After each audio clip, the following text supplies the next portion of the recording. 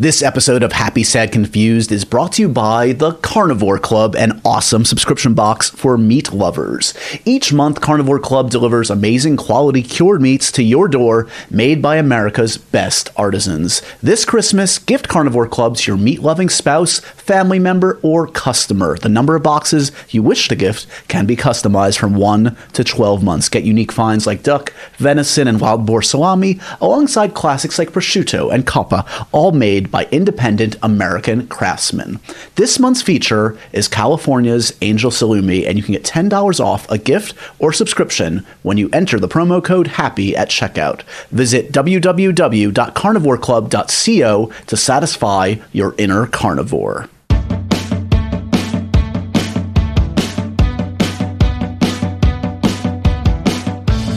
Hey guys, welcome to another edition of Happy, Sad, Confused. I'm Josh Horowitz. This is a podcast. You listen with your ears, you use your mind to engage it, and that's pretty much the only body parts you need to employ while listening to this podcast. Oh, really? You think so, Sammy? Yeah, you need your heart to absorb it. Yeah, we're going to touch you today in just the right spot in your heart, because we have a lovely conversation with a great filmmaker. Ron Howard is the guest on this week's Happy, Sad, Confused, continuing our very successful run of fantastic filmmakers this fall, following in the heels of Danny Boyle and Guillermo del Toro. Ron Howard means a lot to me, Sammy. Ron Howard is huge. This is also, as I note in the conversation, this is Happy, Sad, Confused history. First father-daughter combo ever on the Happy, Sad, Confused podcast. Way. Bryce was a guest. Couldn't have been better.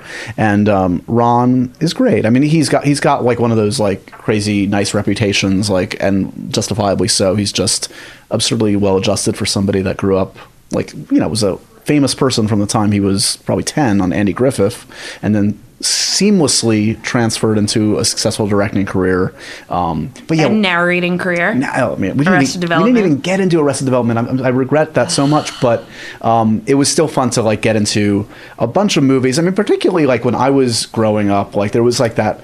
I don't know. There's a lot of Willow talk on this episode. Which I do not apologize for. There's actually Ron posted he insisted on taking a photo that he has since posted on Twitter of me and him and the Willow comic book I have hanging over my desk. So I'm looking at it. Yeah, that's real. And now he signed it along with Val Kilmer. So yes, I mean, but yeah, Willow and Backdraft, and of course Apollo 13, going way back, Night Shift. I mean, Beautiful Mind. Yeah, but when I think of Ron, I think of those earlier films that really hit me at the right time. But yes, he's still. What's cool about him is he has such a diverse resume. Rush was his last film, which was really good, starring Chris Hemsworth. And he's got another film with Chris Hemsworth he just directed called In the Heart of the Sea, which is this like very ambitious, intense drama based on the story that inspired Moby Dick. So a real spectacle as we talk about it. It's the kind of film you want to see on the big screen because it's just big in every way. He vows. I didn't see it in 3D, but he says the 3D conversion is awesome.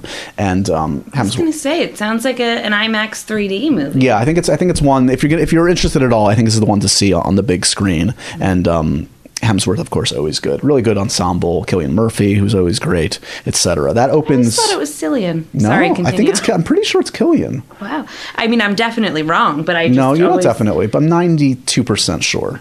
But yeah, it opens, I believe, December 11th. So this is an early sneak peek, early tease of that one. So plan to check out Ron's latest.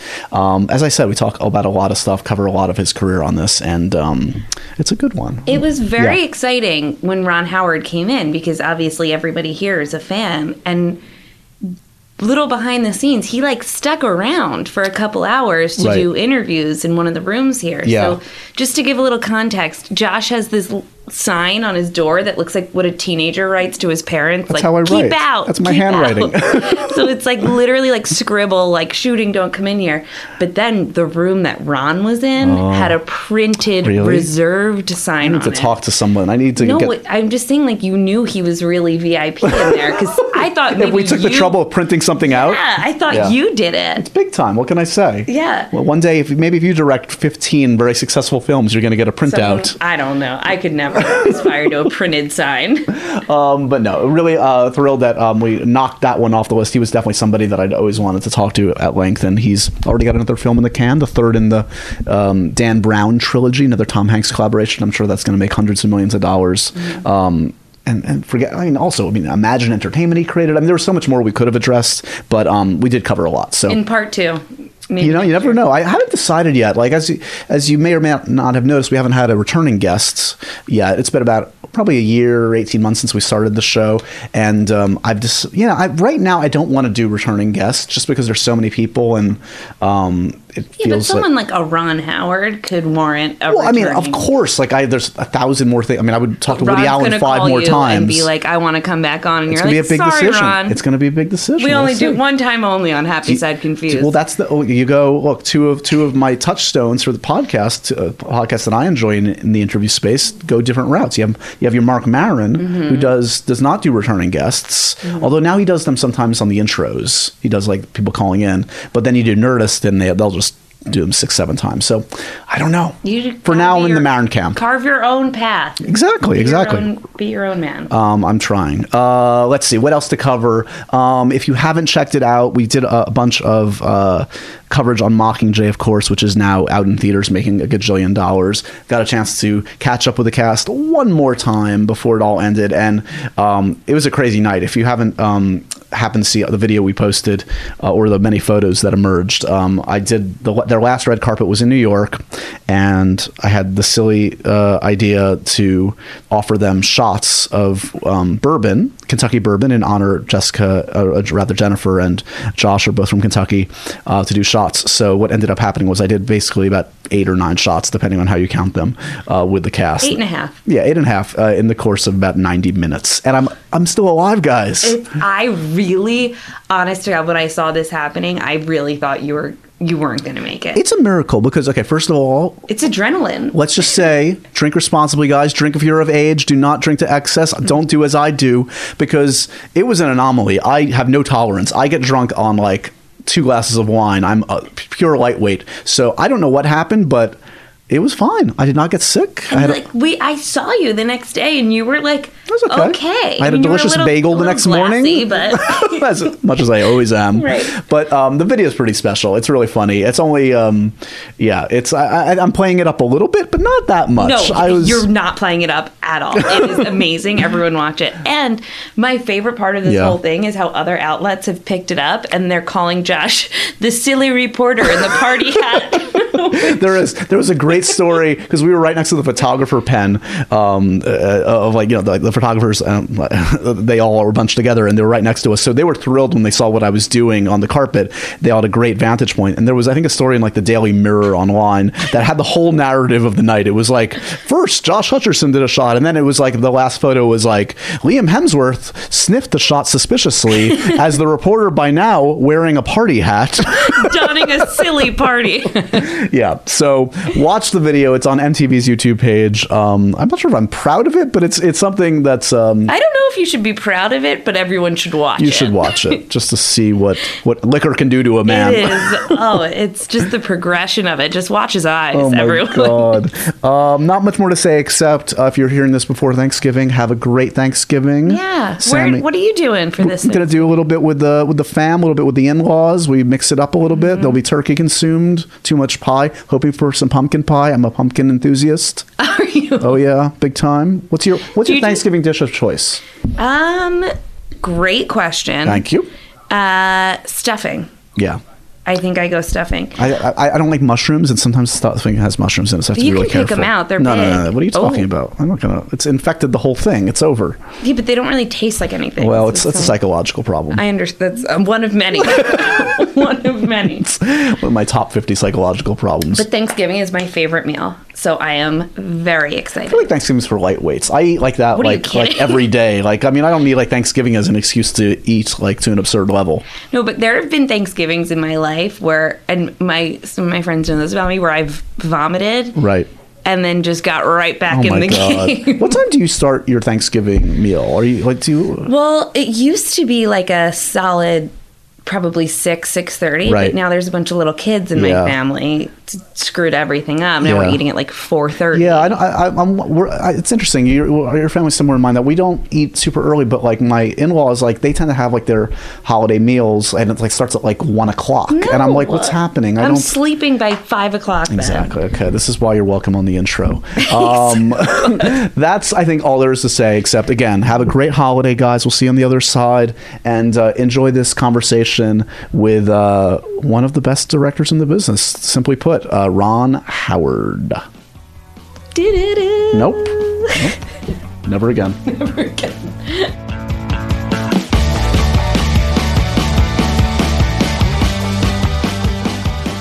This is a historic moment for this podcast. This is the first father-daughter combo to ever actually have appeared on Happy, Sad, Confused. Is that right? Bryce was here.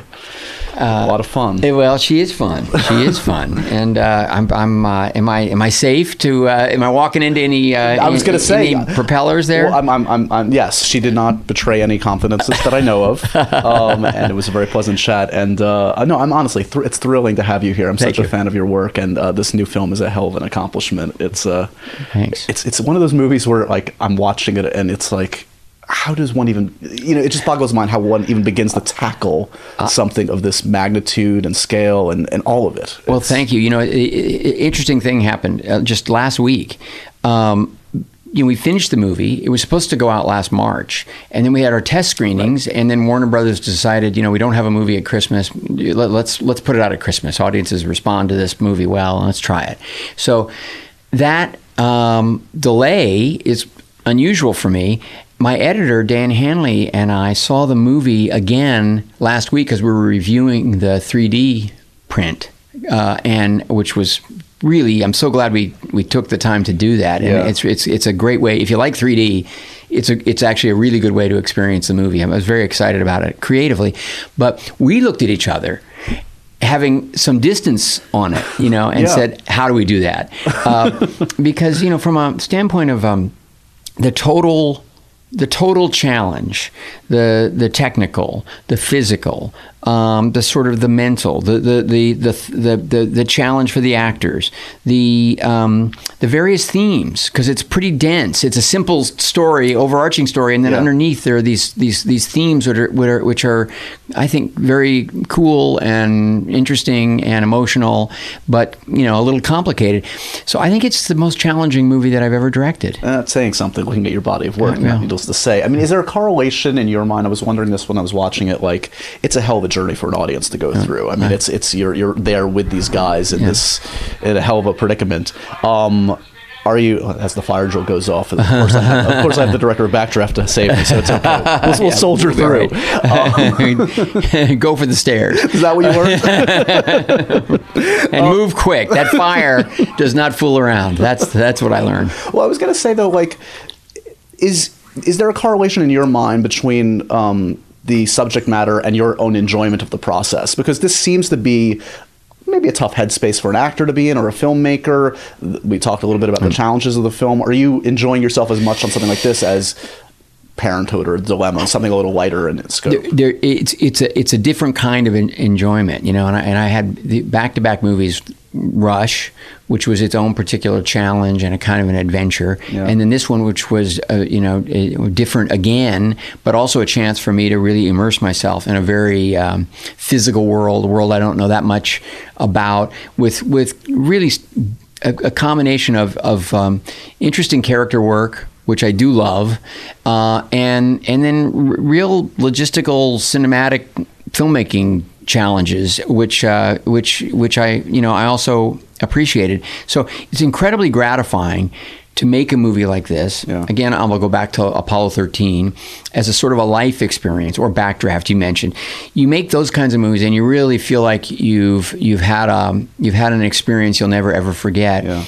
Frost Nixon, Beautiful Mind, Parenthood, equally significant to me, and really focused, because it's all about probably the thing that I love the most, which is characters giving us surprising, relatable, interesting performances, and conveying something to an audience. So they're just really two different kinds of challenges. But it's been a great few years with Rush into In the Heart of the Sea. Coincidentally or not so coincidentally, Chris Hemsworth's involved in both and at the center of both. But it's been I'm really grateful to have had both those experiences. When you talk about Hemsworth, who I'm such a fan of both on a professional and personal level, there's not a nicer guy out there. And you've worked with many actors repeatedly, and as you mentioned, Chris twice in a row. And I feel what's unique about this collaboration with Chris is maybe you're seeing something that other people aren't seeing in him. We're used to seeing him, obviously in the superhero films, etc.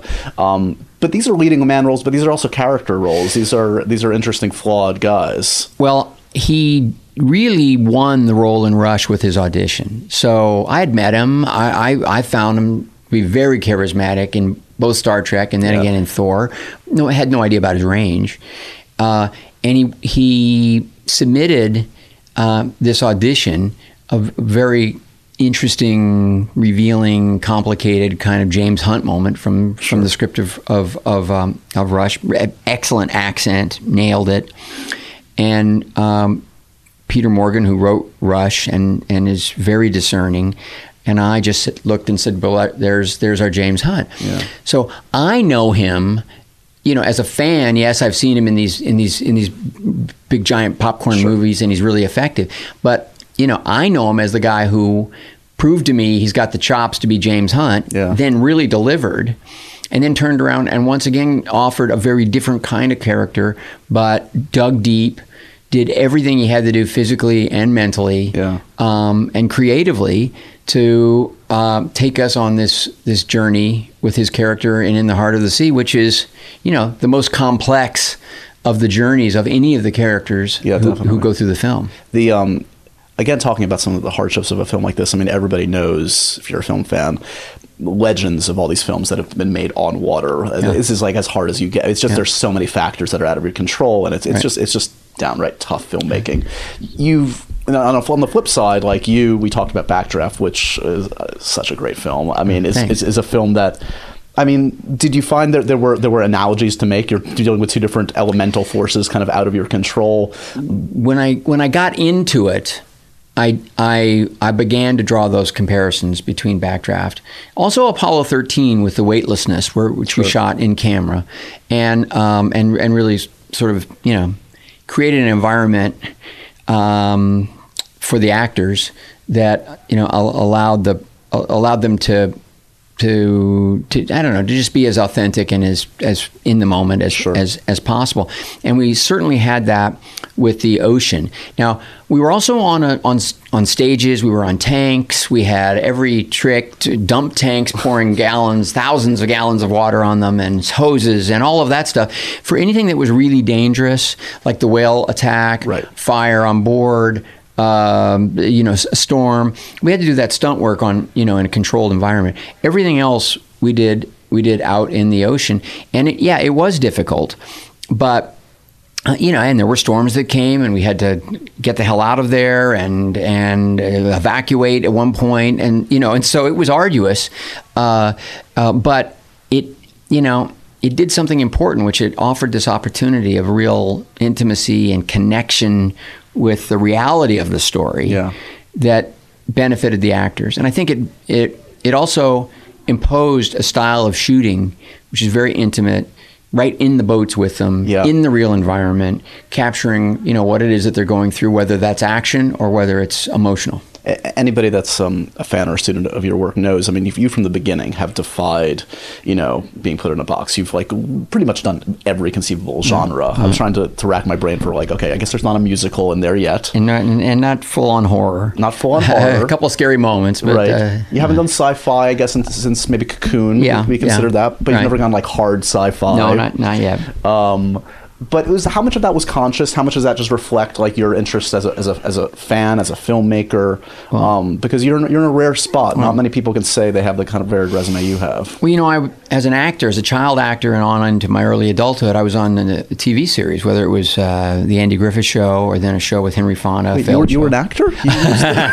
Smith Family, and then Happy Days. So from 1960, when I was 6 years old, to 1980, when I was 26 years old, I was under contract and doing a television series 17 and a half out of those 20 years. Yeah. So I would go do movies. I even began directing. But, everything took a backseat to TV, which especially in those decades, it was all about repeating basically the same set of ideas and scenes and moments that audiences were looking for over and over and over again and repackaging them. So when I realized I was going to have a career as a director, I knew that comedy was going to be the sort of the easiest path for me. Audiences and collaborators and studios would accept that most readily. But I loved all kinds of movies. Yeah. And I did not want to be typecast as a director. So early in my career, I slowly but surely, without being so shocking that I would, doom a movie to being falsely judged based on, on some kind of conscious career move on my part. Yeah. But I started moving toward other genres and other tones. It was really when I did Apollo 13, which was based on real events, that scared me. I thought it might limit my imagination, my ability to create, and in fact, I was wrong. It was a great box to be in, and to a set of themes and ideas, many of which were so strange and so unlikely that you wouldn't put it in fiction because no one would buy it. Yeah. It's part of the power of a true story is that it's extreme beyond what you can imagine people can deal with and endure. So that was very liberating for me. And really the response, that was nominated for a lot of Academy Awards and reviews were great. And I suddenly was getting a lot of different kinds of scripts coming my way and other opportunities, other kinds of creative collaborations with great actors. And from that point forward, I stopped worrying about showcasing myself. Right. And I just began to choose movies that I was interested in and movies that I hoped would feel original and for audiences, movies that I would want to see. Sure. That didn't seem, look, sound like, everything else that was out there. Well, and there's no greater lesson than to see like your greatest, critical success, obviously the one that won the Oscar, A Beautiful Mind, on paper is not the movie that should be the box office and critical success that it was. Most of my really commercial movies outside of maybe Da Vinci Code and The Grinch were movies that were really long shots. Even movies that made the top 10 in the box office their year or the top 20 were really didn't on paper seem like they were very commercial. And so I don't think about that too much. Yeah. I think about whether I believe the story has something for an audience. I like trying to make movies for a broad audience that appeals to me. It's kind of my sensibility anyway. Right. Brian Grazer, my partner at Imagine, has been for almost 30 years. He's much better at marketing. He's great with concepts. He understands. Splash was his idea for a movie. So was 8 Mile. I mean, he can see the poster. He can see the and he still wants it to have themes that mean something and resonate and ideas that make a point and so forth. But he's greater sort of intuition about that. I have a sense of whether a story can surprise an audience, whether it has reach, whether I can bring something of myself to a movie that has a chance maybe to surprise people a little bit. I think that's what I really look for. Well, I'm curious, what was the biggest, and I don't mean disagreement in a way of like a shouting match, but in terms of like that conversation you were just talking about, where maybe Brian didn't see the commercial viability, maybe he supported your vision, but said, Ron, buddy, this is never going to sell any tickets. That must have happened at various points. Has there been one film that was contentious in that way? Unfortunately, he's been right more than he's wrong. So I can't think of a situation where he said, I don't know, I wouldn't do that one's going to be a rough one to market. Yeah. And then it turned out he was wrong. In fact, there have been times where I thought that, and he was right. Like, he believed fully in Apollo 13. He believed fully in A Beautiful Mind as movies that could reach an audience as well as be, have value, as great stories. And he was right. He's got a good nose for it. But he was always supportive of me, and he was very supportive of movies that like The Paper or Rush or The Missing, which are movies that I'm very, very proud of, and and they were well reviewed and audiences liked them, but they didn't ever have that kind of broad appeal to break out. Sure. Like 8 Mile or Beautiful Mind.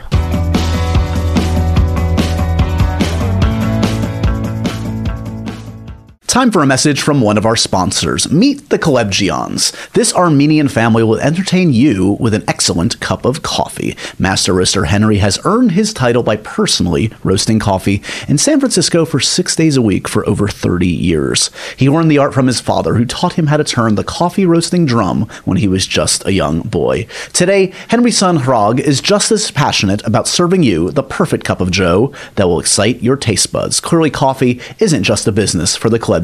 It's in their lineage. With every sip of Henry's House of Coffee, you're doing more than just curbing your caffeine fix. You're entering a new family. Experience what 3 generations of coffee tastes like. Get the perfect roast delivered right to your doorstep. Visit henryshouseofcoffee.com and enter promo code HAPPY to get free shipping. You have nothing to lose and a new coffee buzz to gain.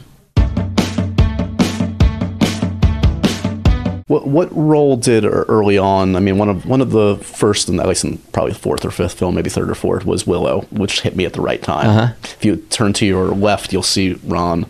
I have a Willow comic book. Yes. Oh my! That is Did you put that for just for me? No, Did you just bring it in today? I swear to God, that is. And if you look closely, it's autographed by Val. Wow! And he wrote "peck, peck, peck" on it, which was the greatest moment of my life.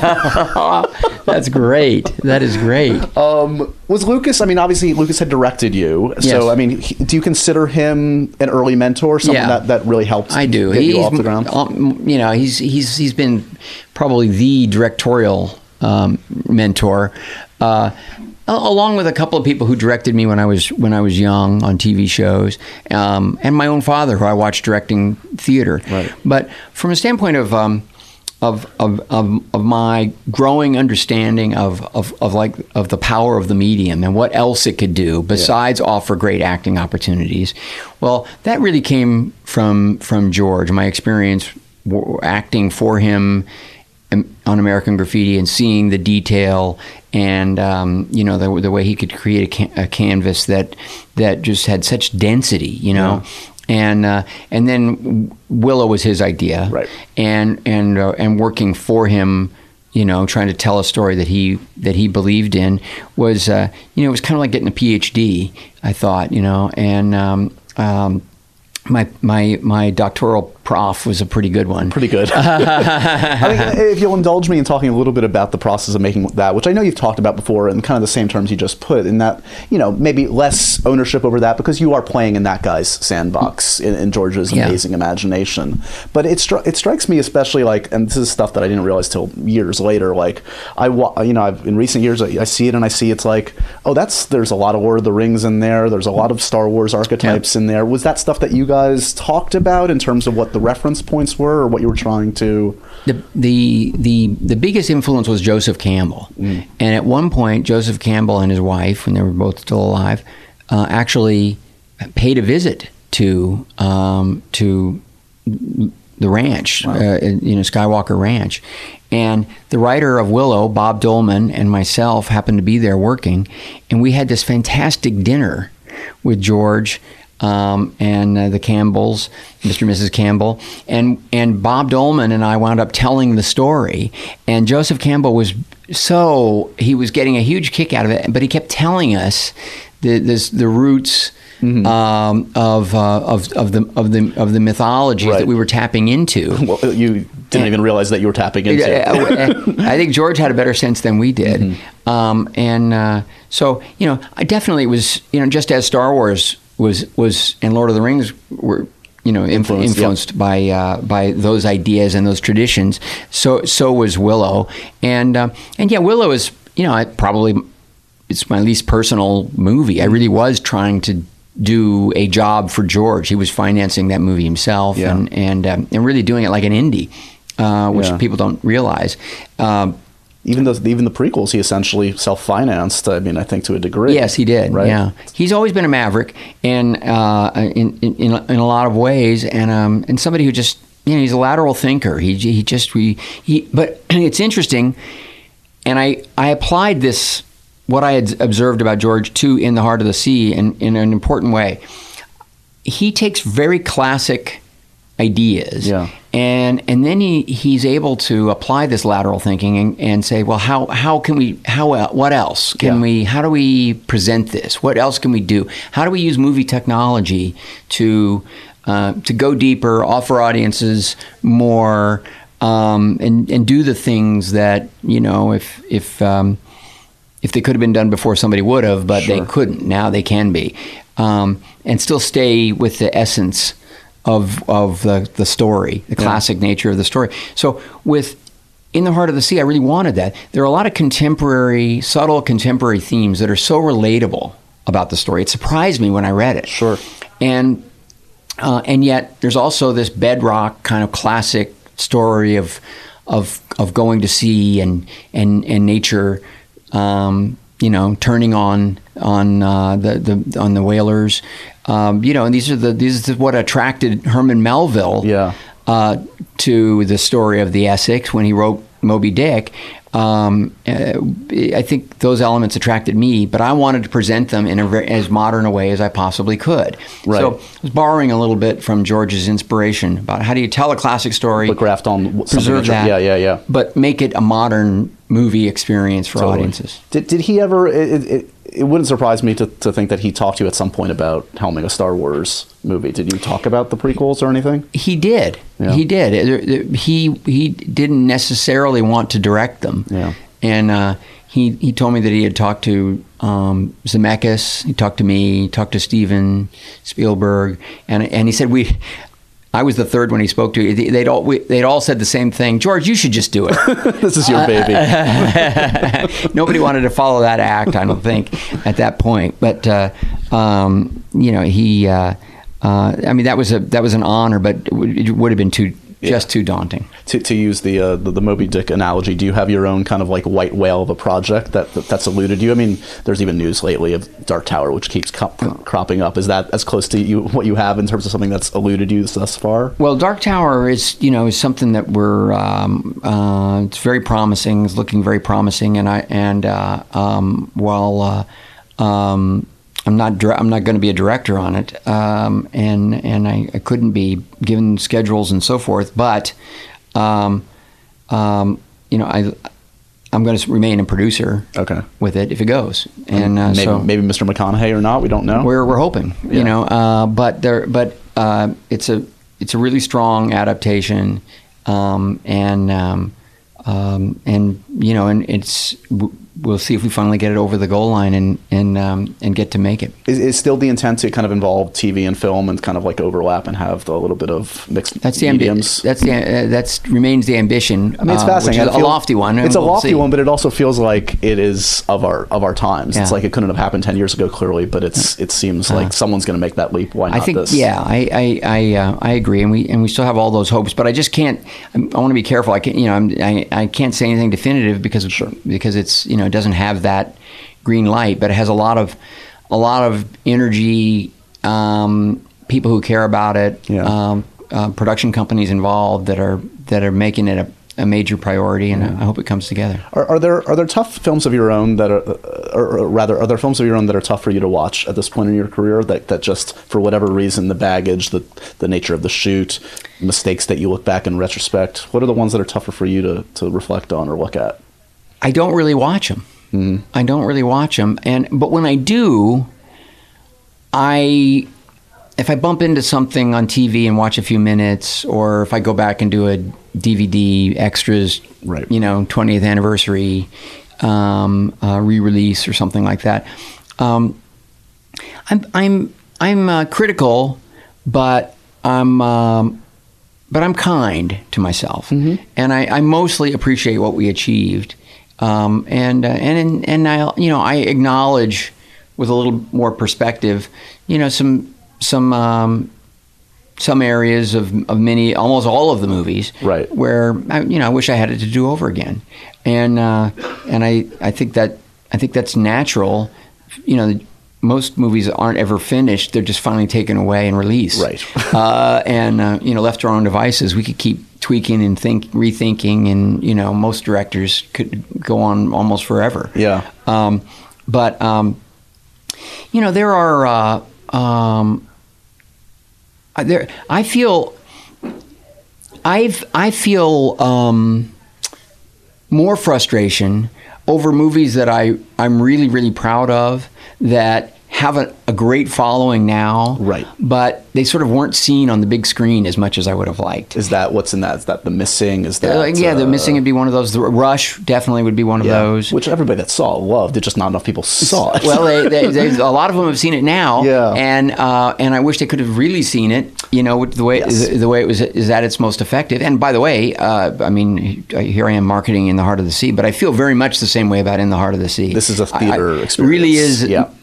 Shaped to be an experience, and especially now, if you're into 3D, it wasn't shot; it was converted. But the conversion technology has gotten to be so good, and I think because we didn't shoot it for 3D, there are actually some things that are a little unusual and kind of cool about the 3D version. So if you're into it, I'd really recommend it. If not, it was designed to be a very effective 2D experience as well. And you're someone that going back, I remember I have vivid memories when I was I must have been probably 15 or 16 at the time when Far and Away came out, and you shot that, correct me if I'm wrong, 65 millimeter, which was very rare at the time. I remember seeing it at the Ziegfeld here in New York, and it was just glorious to see that kind of scope. I loved making that movie, and that was one that our test audiences were just great. The scores were as high as like Parenthood or one of those kind of crowd pleasers,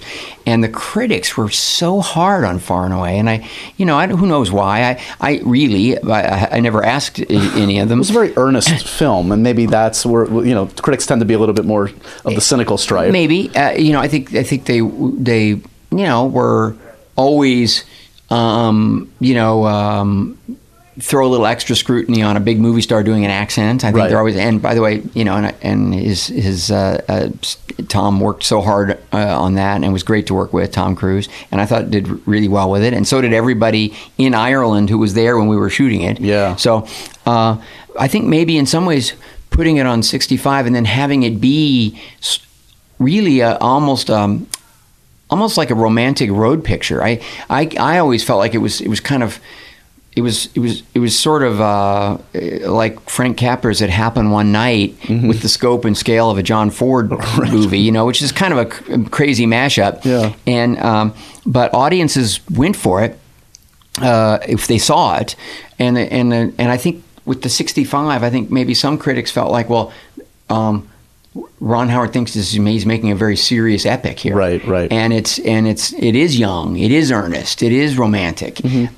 So maybe there was a little confusion there, or who knows? But what a fantastic life experience it was making. I can only imagine. Yeah, when you we talked a little bit about the kind of the genre hopping that you've done, and I know this isn't how a filmmaker necessarily works. Like, okay, I need to check off the next box. When's my musical or whatever. That being said, is there like a hankering to do is there something that you are a fan of that you're surprised you haven't tackled yet at this point in your career? Well, I'm there. I would make a particular kind of sort of horror film if it was grounded in sort of some personal journey or experience. And without giving away too much, just finished shooting Inferno, which is the third of the Da Vinci Code, Dan Brown,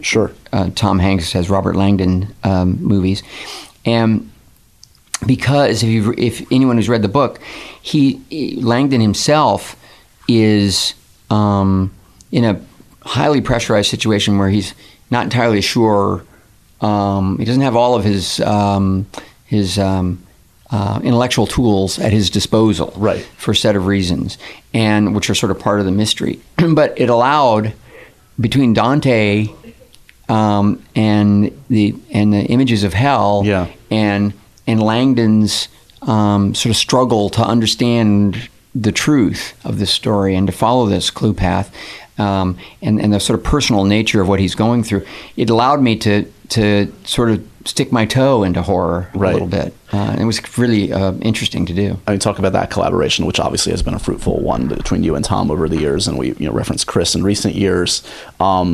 I want to talk a little bit about casting over the years, because it's a fine art, and it can make or break a film, and arguably 99% of the time you've gotten it right. Have there been tough arguments, whether with a studio or whatever, like one that almost didn't get through that you had to really push through? Well, when we cast Tom Hanks in Apollo 13, strangely enough, it was a little controversial because Philadelphia hadn't been seen yet. Okay. Nor Forrest Gump. And Brian Grazer completely believed in Tom for it. I did too. Jim Lovell had really wanted Kevin Costner to do it, and they looked a lot alike, in reality.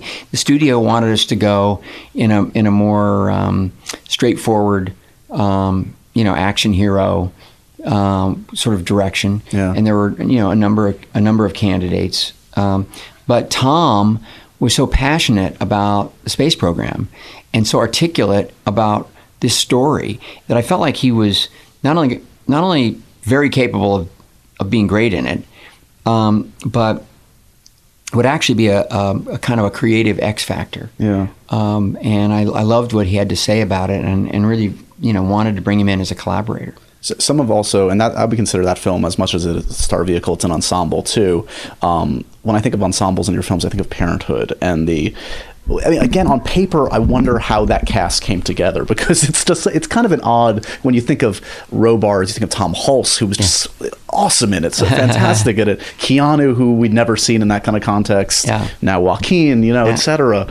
Well, it was a great script by Gans and Mandel to start with, and they were really at the height of their power and prestige with, League of Their Own and Splash and Night Shift and just and City Slickers and movies like that. Yeah. But the script just spoke to these actors. But it was a long, thoughtful process. Yeah. A lot of people that we wanted turned it down. And in retrospect, it's one of those things where I'm so grateful, because just exactly the right group came together. But and to all be on the same page, that same tone, which is a fine tone to achieve in something like that. That was really my job. Yeah.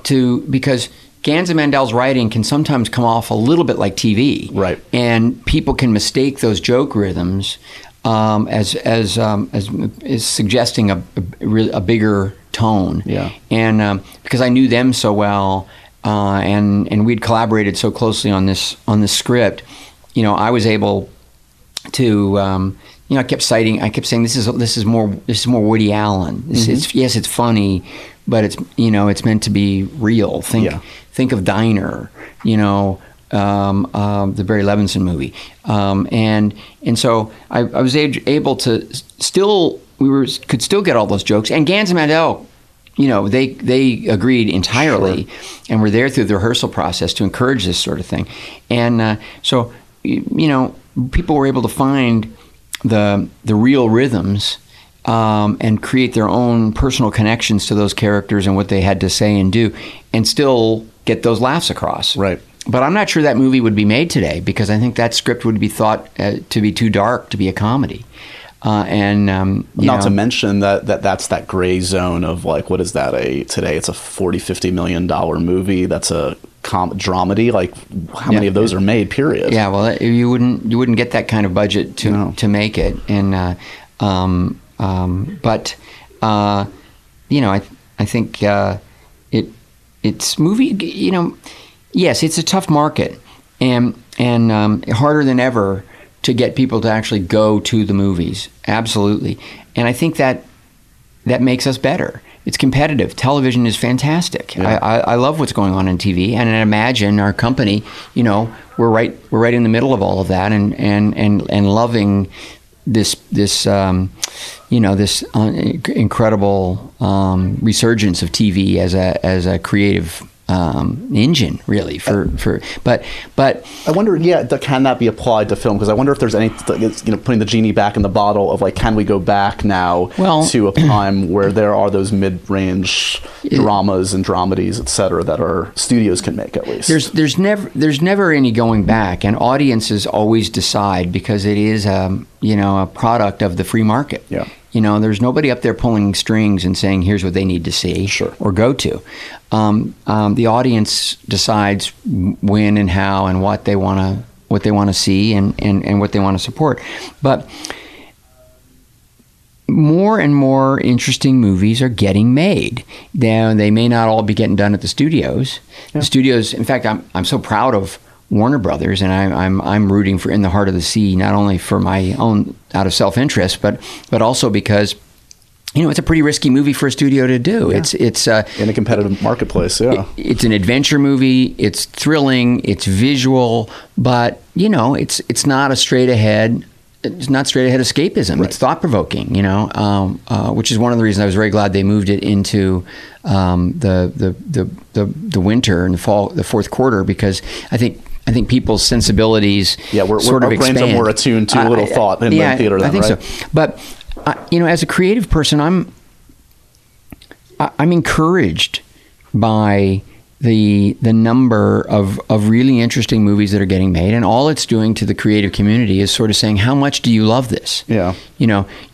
This is not going to be the movie that you're going to retire on. Right. But we can help you get it made. Are you ready to give it 2 years to this story and this subject? And so as a result, the movies that are getting through, the dramas that are getting made, are pretty damn good. That's true. And personal. And I think audiences are going to respond to that. And look, we all want everything to be seen on the big screen. Yeah.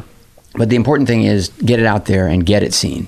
Well, and it also, I think, raises the game of the blockbusters, too, as we've seen. I mean, arguably one of my favorite movies of the year is I keep talking about, is Mad Max. What George Miller did on that is astounding. Yeah. And the superhero films. I'm kind of surprised. Have you been tempted to do one of those? I'm sure they've offered you some at some point. I've had opportunities over the years, and I really feel like that you shouldn't make a movie as a kind of an exercise, as an intellectual. The heart and the brain have to be all the way in. I think so, and I was never a comic book guy. Really? I like the movies when I see them, for the most part, especially the origin stories. Yeah.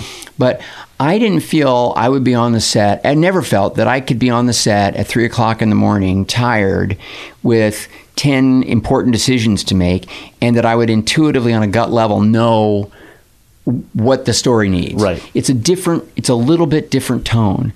And now my daughter Bryce gets it. She loves being in Spider-Man. Yeah. And it's another tone that she adores it. Yeah. But Hemsworth understands it and likes it. And understands how you communicate within that kind of tone. But for me, I'd be copycatting, right, and not inventing. And I think so I've just never said yes to one. Finally, Ron, this is a serious, important note. What's it going to take? I know it's the least personal of your films. Do we kickstart it? Do we revamp it? Do we do a sequel? Willow, the story's not over. There's more story to be told, Ron. And are you in or are you out? George and I have talked a little bit about it, and now he's kind of pulled away. So that's going to be up to Kathy Kennedy and Lucasfilm. Right, they own that. I would think. I mean, that's one of the. There is a great love of that franchise. It's great, and Warwick Davis, who has remained a close friend. I'm so proud of the career that he's had, It'd be great to see Grown Up Willow. No, Val would do it. Oh, Val, Matt Mardigan. Val would be there. Fall right back in. Val would be there. I think we all would. And maybe you're providing the spark of a movement. My God, there would be no greater legacy that I could give to will that into existence. No pun intended. Ron, congratulations on the film. I mean, as I said, this is it's a hell of an achievement for any filmmaker, and it's inspiring to see you continue to push yourself. And someone that doesn't need to, you've done enough, but you continue to push yourself, and I'm sure you will for years to come. I know your dad is working as much as anyone in his late 80s. So, well, thank you. I'm excited about it, and as long as I can keep finding stories that I'm sort of eager to share, and it's that'll keep me in it. There you go. Okay, I'll see you on the next one. Thanks, Ron. Take care.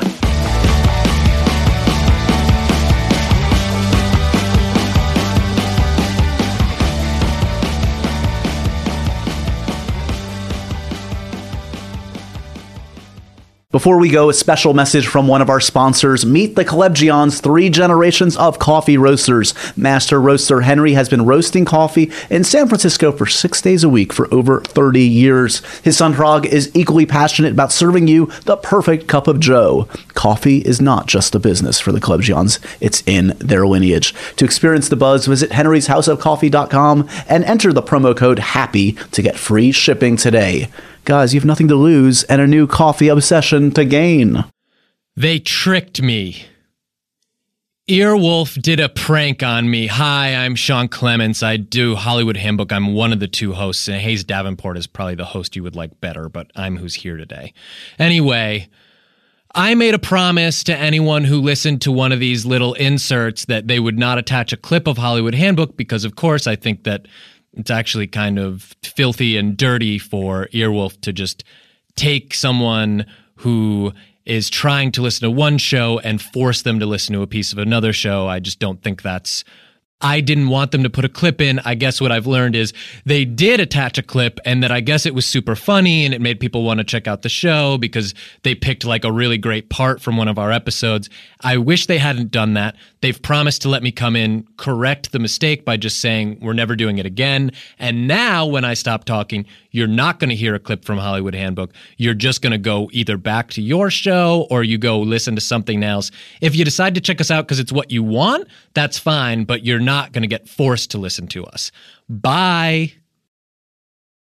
Laos is where sriracha comes from, which is something that a lot of people haven't heard of yet, but I go wild for that stuff. I put it in oatmeal. I put it on hot dogs. I'll put it on eggs. I put it in cherry pie. I put it on a fish. And I literally will eat the whole thing after I will eat the whole thing after I put sriracha.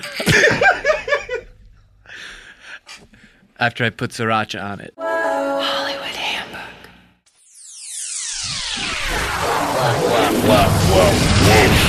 Pop. Pop? Pop. Pop. Pop. Pop. Pop. Pop. This has been a Wolf Pop production. Executive produced by Paul Scheer, Adam Sachs, Chris Bannon, and Matt Gorley. For more information and content, visit wolfpop.com.